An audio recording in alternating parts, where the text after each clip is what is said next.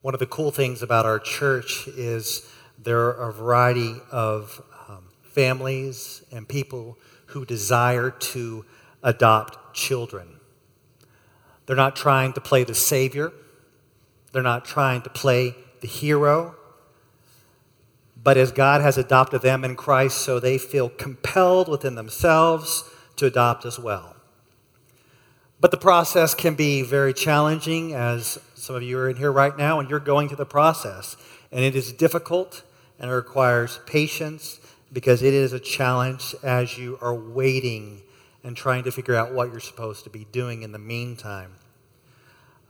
As I mentioned a few weeks back, my wife and I applied to adopt in Jamaica in 2011.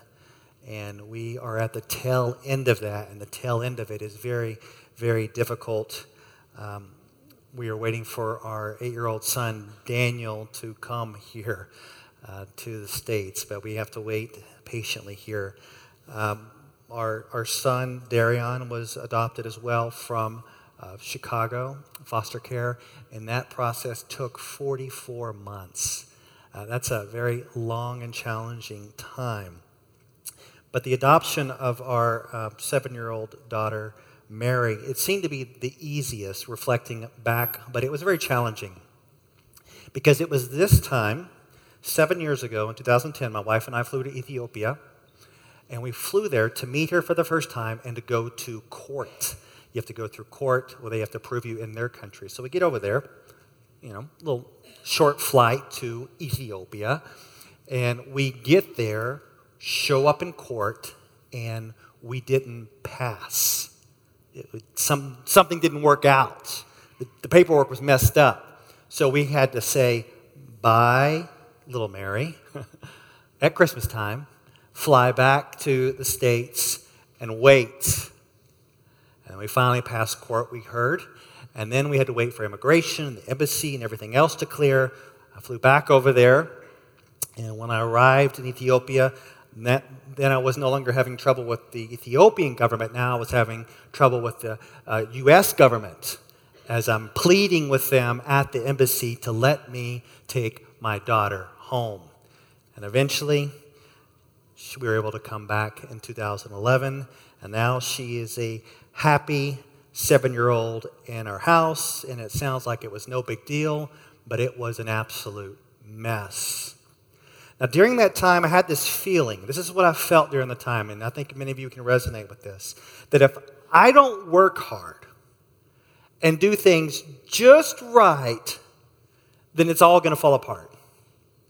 If I don't submit the exact paperwork, make the timely phone call, or badger the appropriate government official, then it will all fall apart. And there was nothing wrong with trying to make things happen. At times, I would say that in my heart and in my life, it crossed the line where God was out of the picture, and it turned into self-striving, which expressed itself in this way: if it is going to be, it is up to me.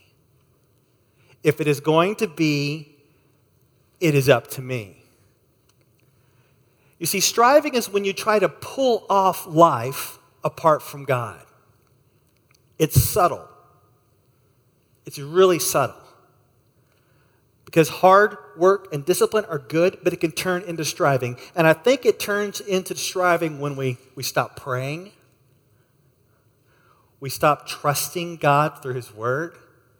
We stop interacting with God's people for the encouragement from His Word. And we try to pull off life on our own. If it's going to be, it's up to me. And I'm just wondering, is anybody there right now where you feel like the burden is upon you to make something happen? And if you don't do things just right and strive hard enough, it's all going to fall apart. Not dissing discipline, not dissing hard work, but there is something in your heart that is turned into striving. Let me tell you what's wrong with that theologically. Let me tell you what's wrong with that personally. When you strive, you are distrusting God's sovereignty.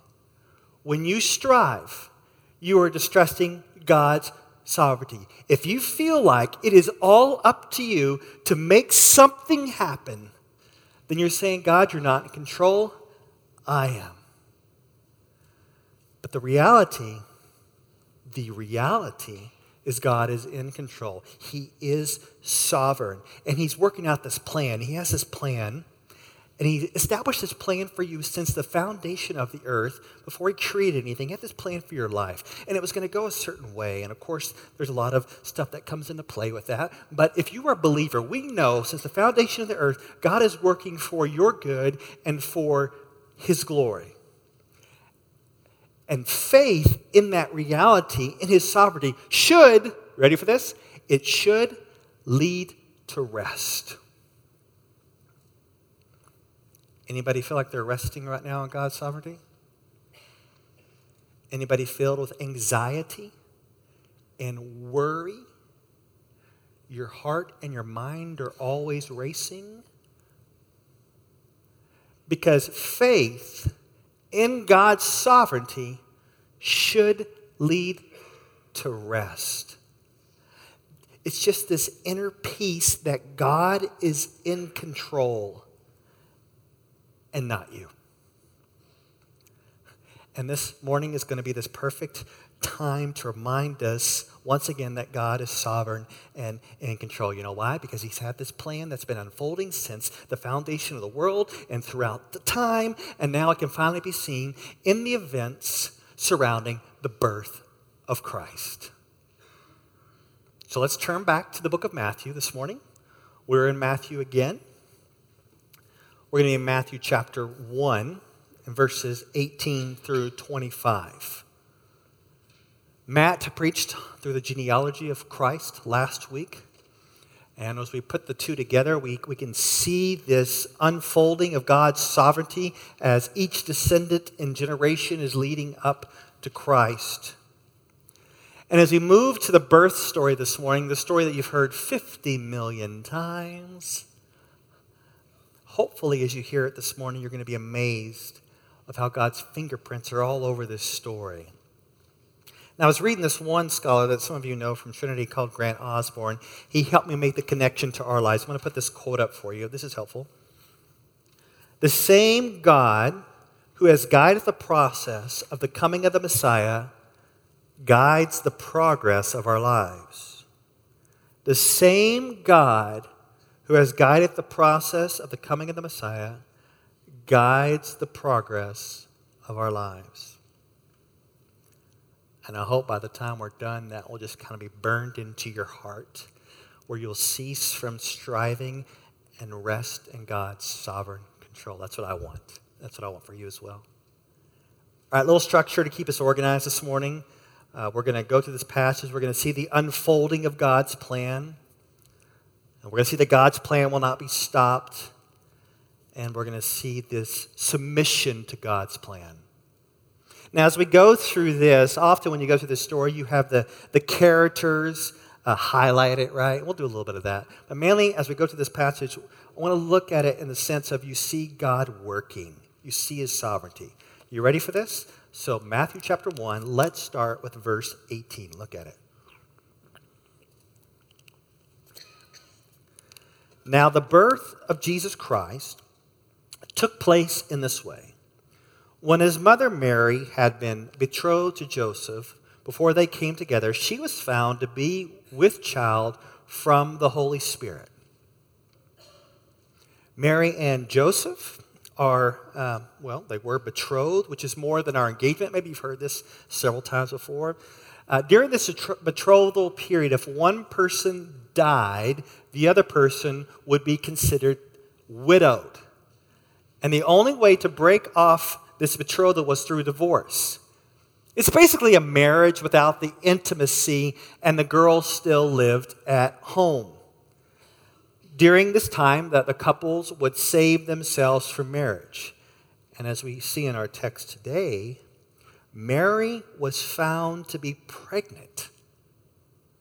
There's no other man involved, as this conception was supernaturally by the Holy Spirit. There was a study that once came out by the British Medical Journal about women having a virgin pregnancy, a la the Virgin Mary.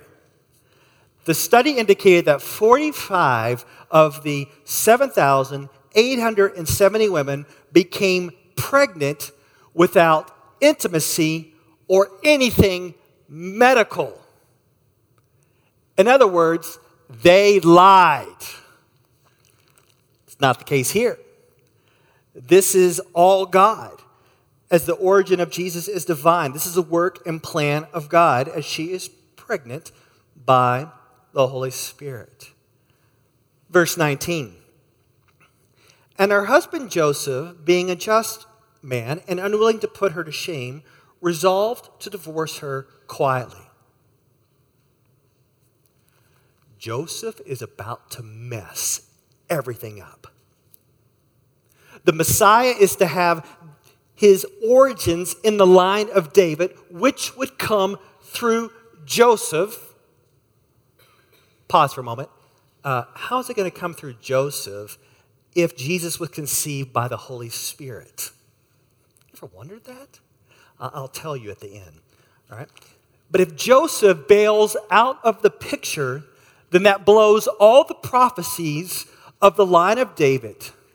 Blows them all. But Joseph doesn't know any better. We are told he is a just and righteous man. He wants to uphold God's law, and if Mary has committed adultery, it was expected that he would divorce her.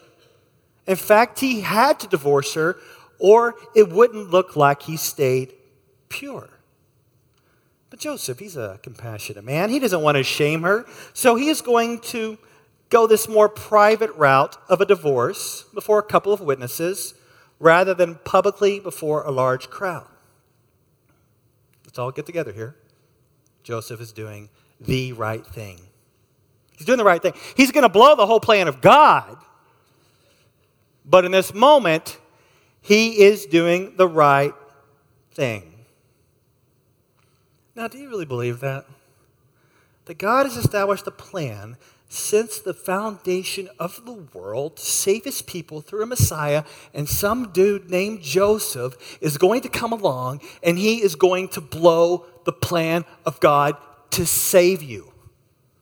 I mean, do you really believe that? The whole royal line of David is going to be blown because this guy, Joseph. You don't believe that, right? That God's plan will not be stopped. I don't think there's anybody in here that thinks Joseph is going to blow it. And yet, when it comes to your life, you're not so sure. Like, God can orchestrate the salvation of the world, he can orchestrate your salvation, but you're not so sure that his sovereign plan for your life is going to work it out the way he wants it to. That somehow something has been messed up or blown along the way. I remember when I was in my 20s, I've told you this story before. In my 20s, I took care of my grandmother. It wasn't part of my plan at all. I was in seminary, I was working at grad school, I was cranking, and then my grandma got sick, and I got to spend years taking care of her. And I'm like, God, there's no way. This is your plan. You call me and we preach your word. I'm taking care of my grandmother. What's going on? And so one night, this kind of hit me. She got sick, and she went to the hospital, and then we were in the ER, and I had tests coming up, I had to study, and so she's lying there in the bed, she's aching, she's in pain, and I'm studying for a test. I got this big, huge notebook, and I just prop it up there on the rail. And she needs my attention, she needs my love, and I'm studying theology, because this is God's plan in this notebook. It is not God's plan in that bed.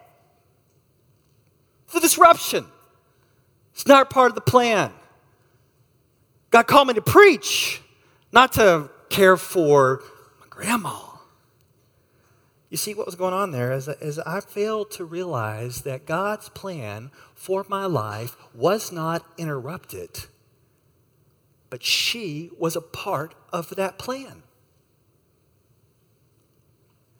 And sometimes when you think that the progress of your life is interrupted, God's sitting back And he's like, it is right on schedule.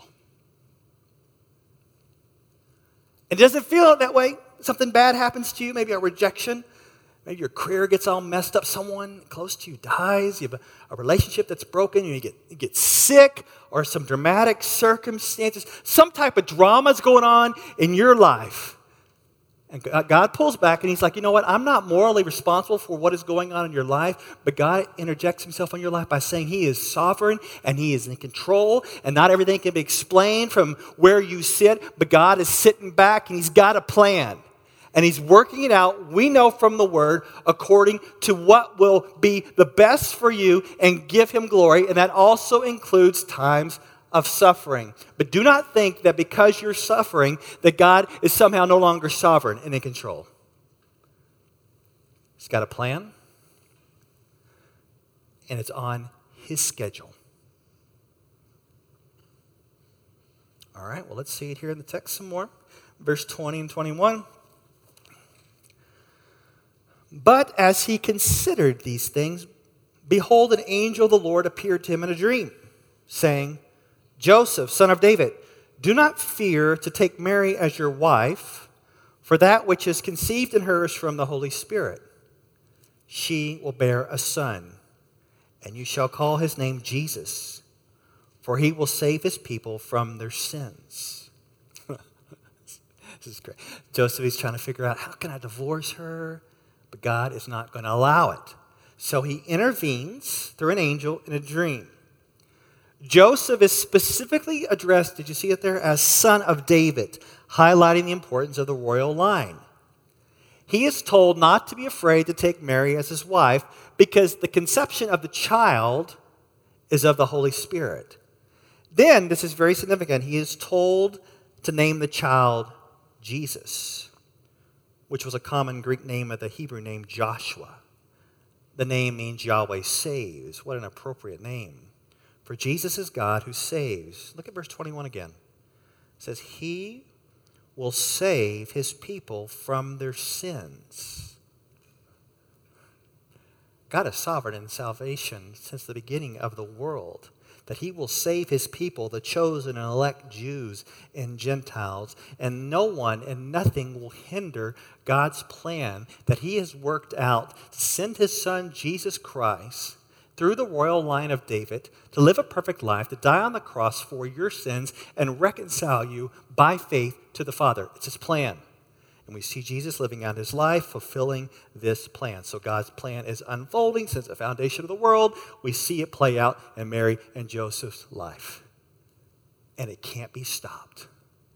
God's plan cannot be stopped. Look at verse 22.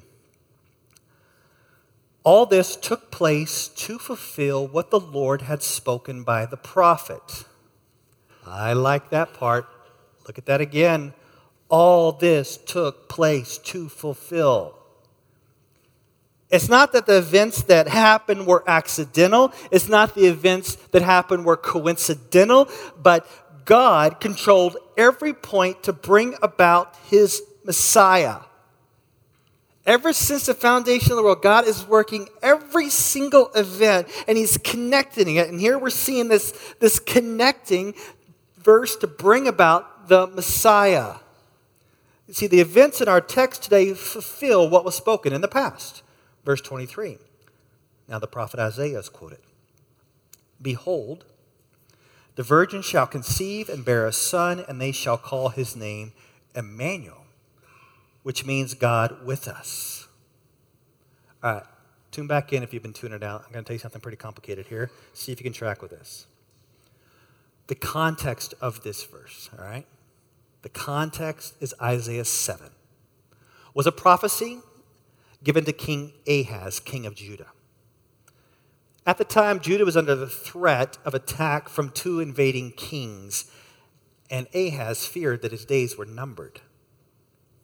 And God used Isaiah to prophesy to Ahaz that this would not happen because a son of David would continually sit on the throne forever.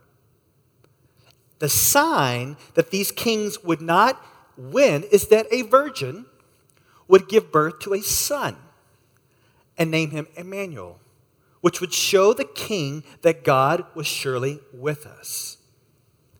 The virgin in that context is a woman who married and naturally gave birth to a son.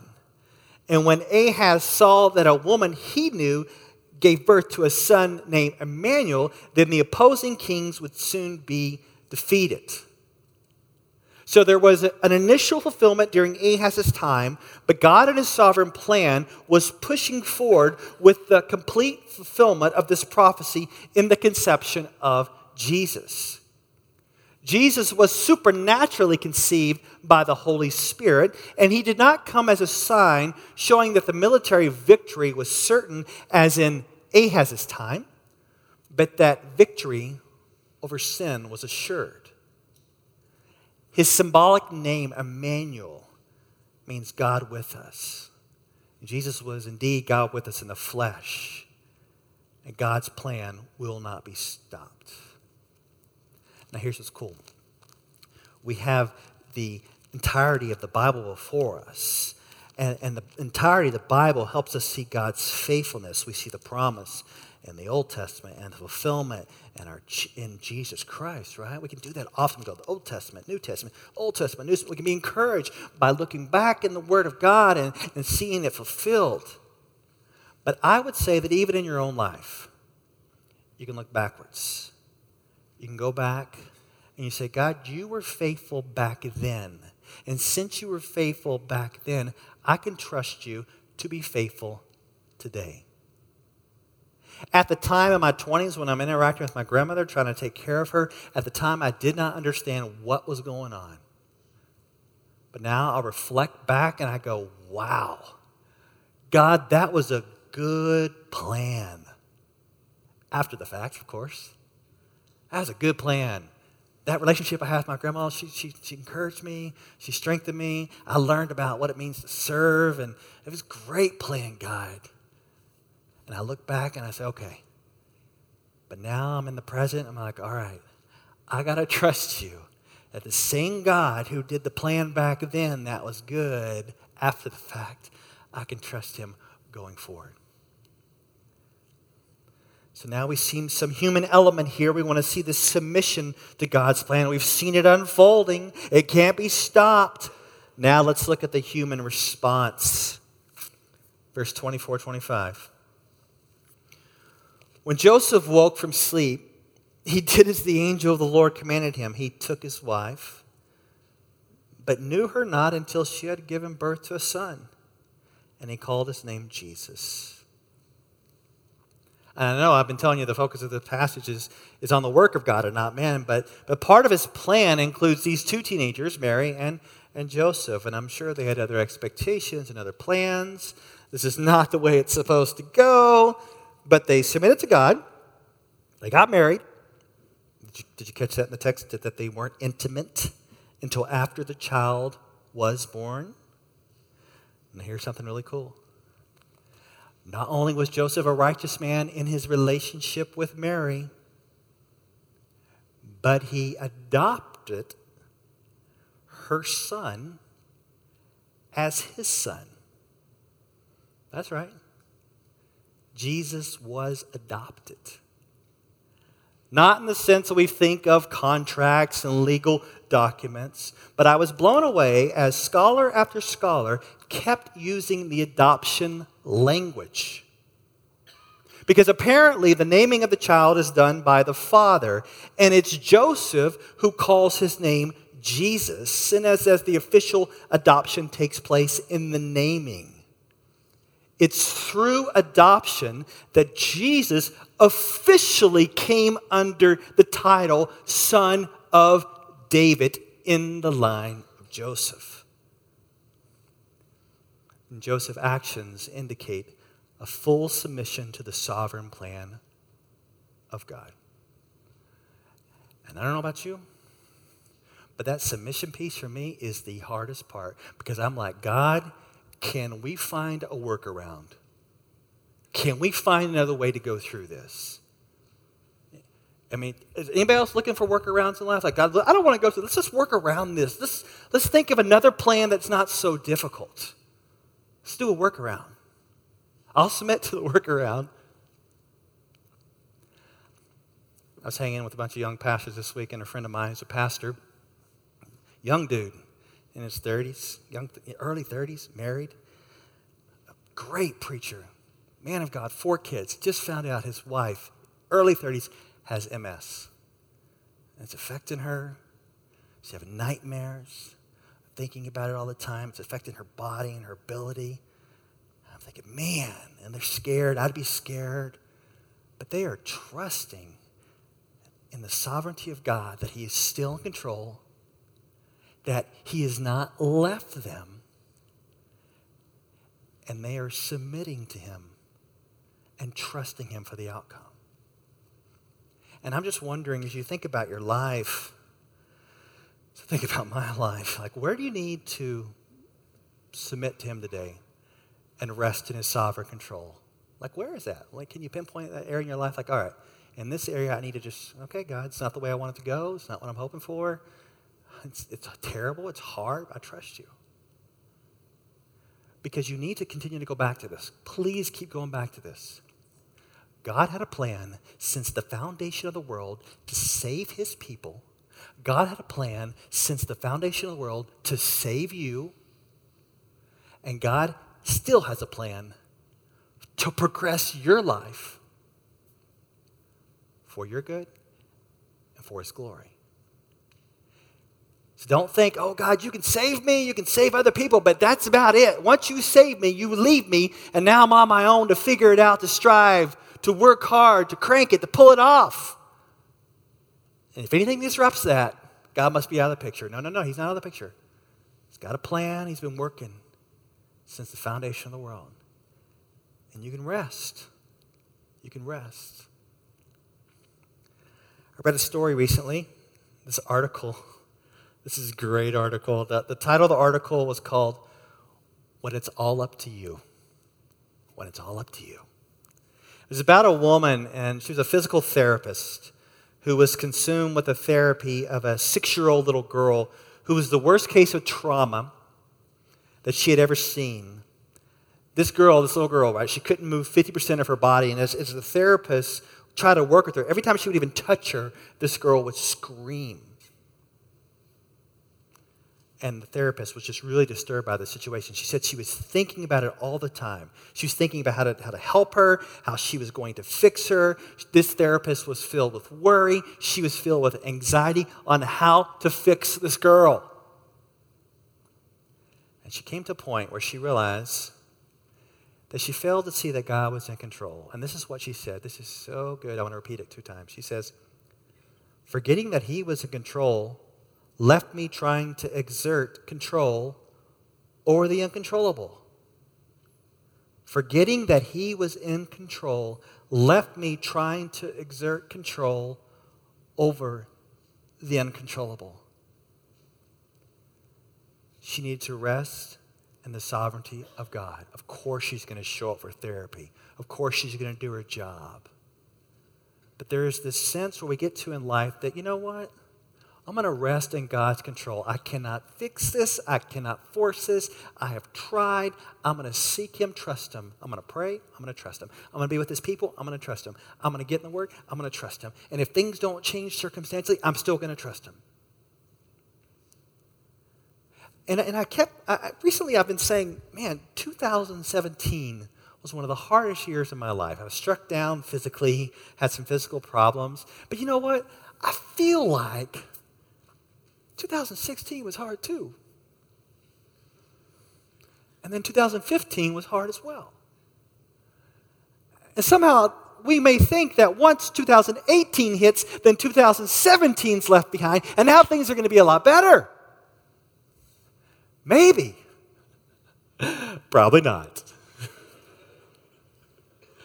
Because things will keep happening that will disrupt our plans.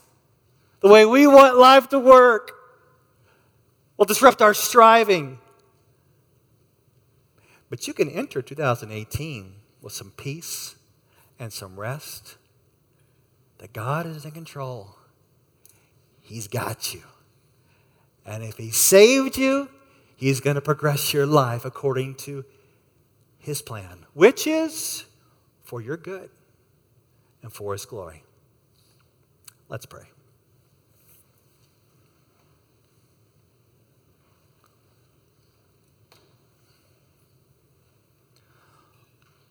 Lord, I ask that you would remind your people again that you've not abandoned them.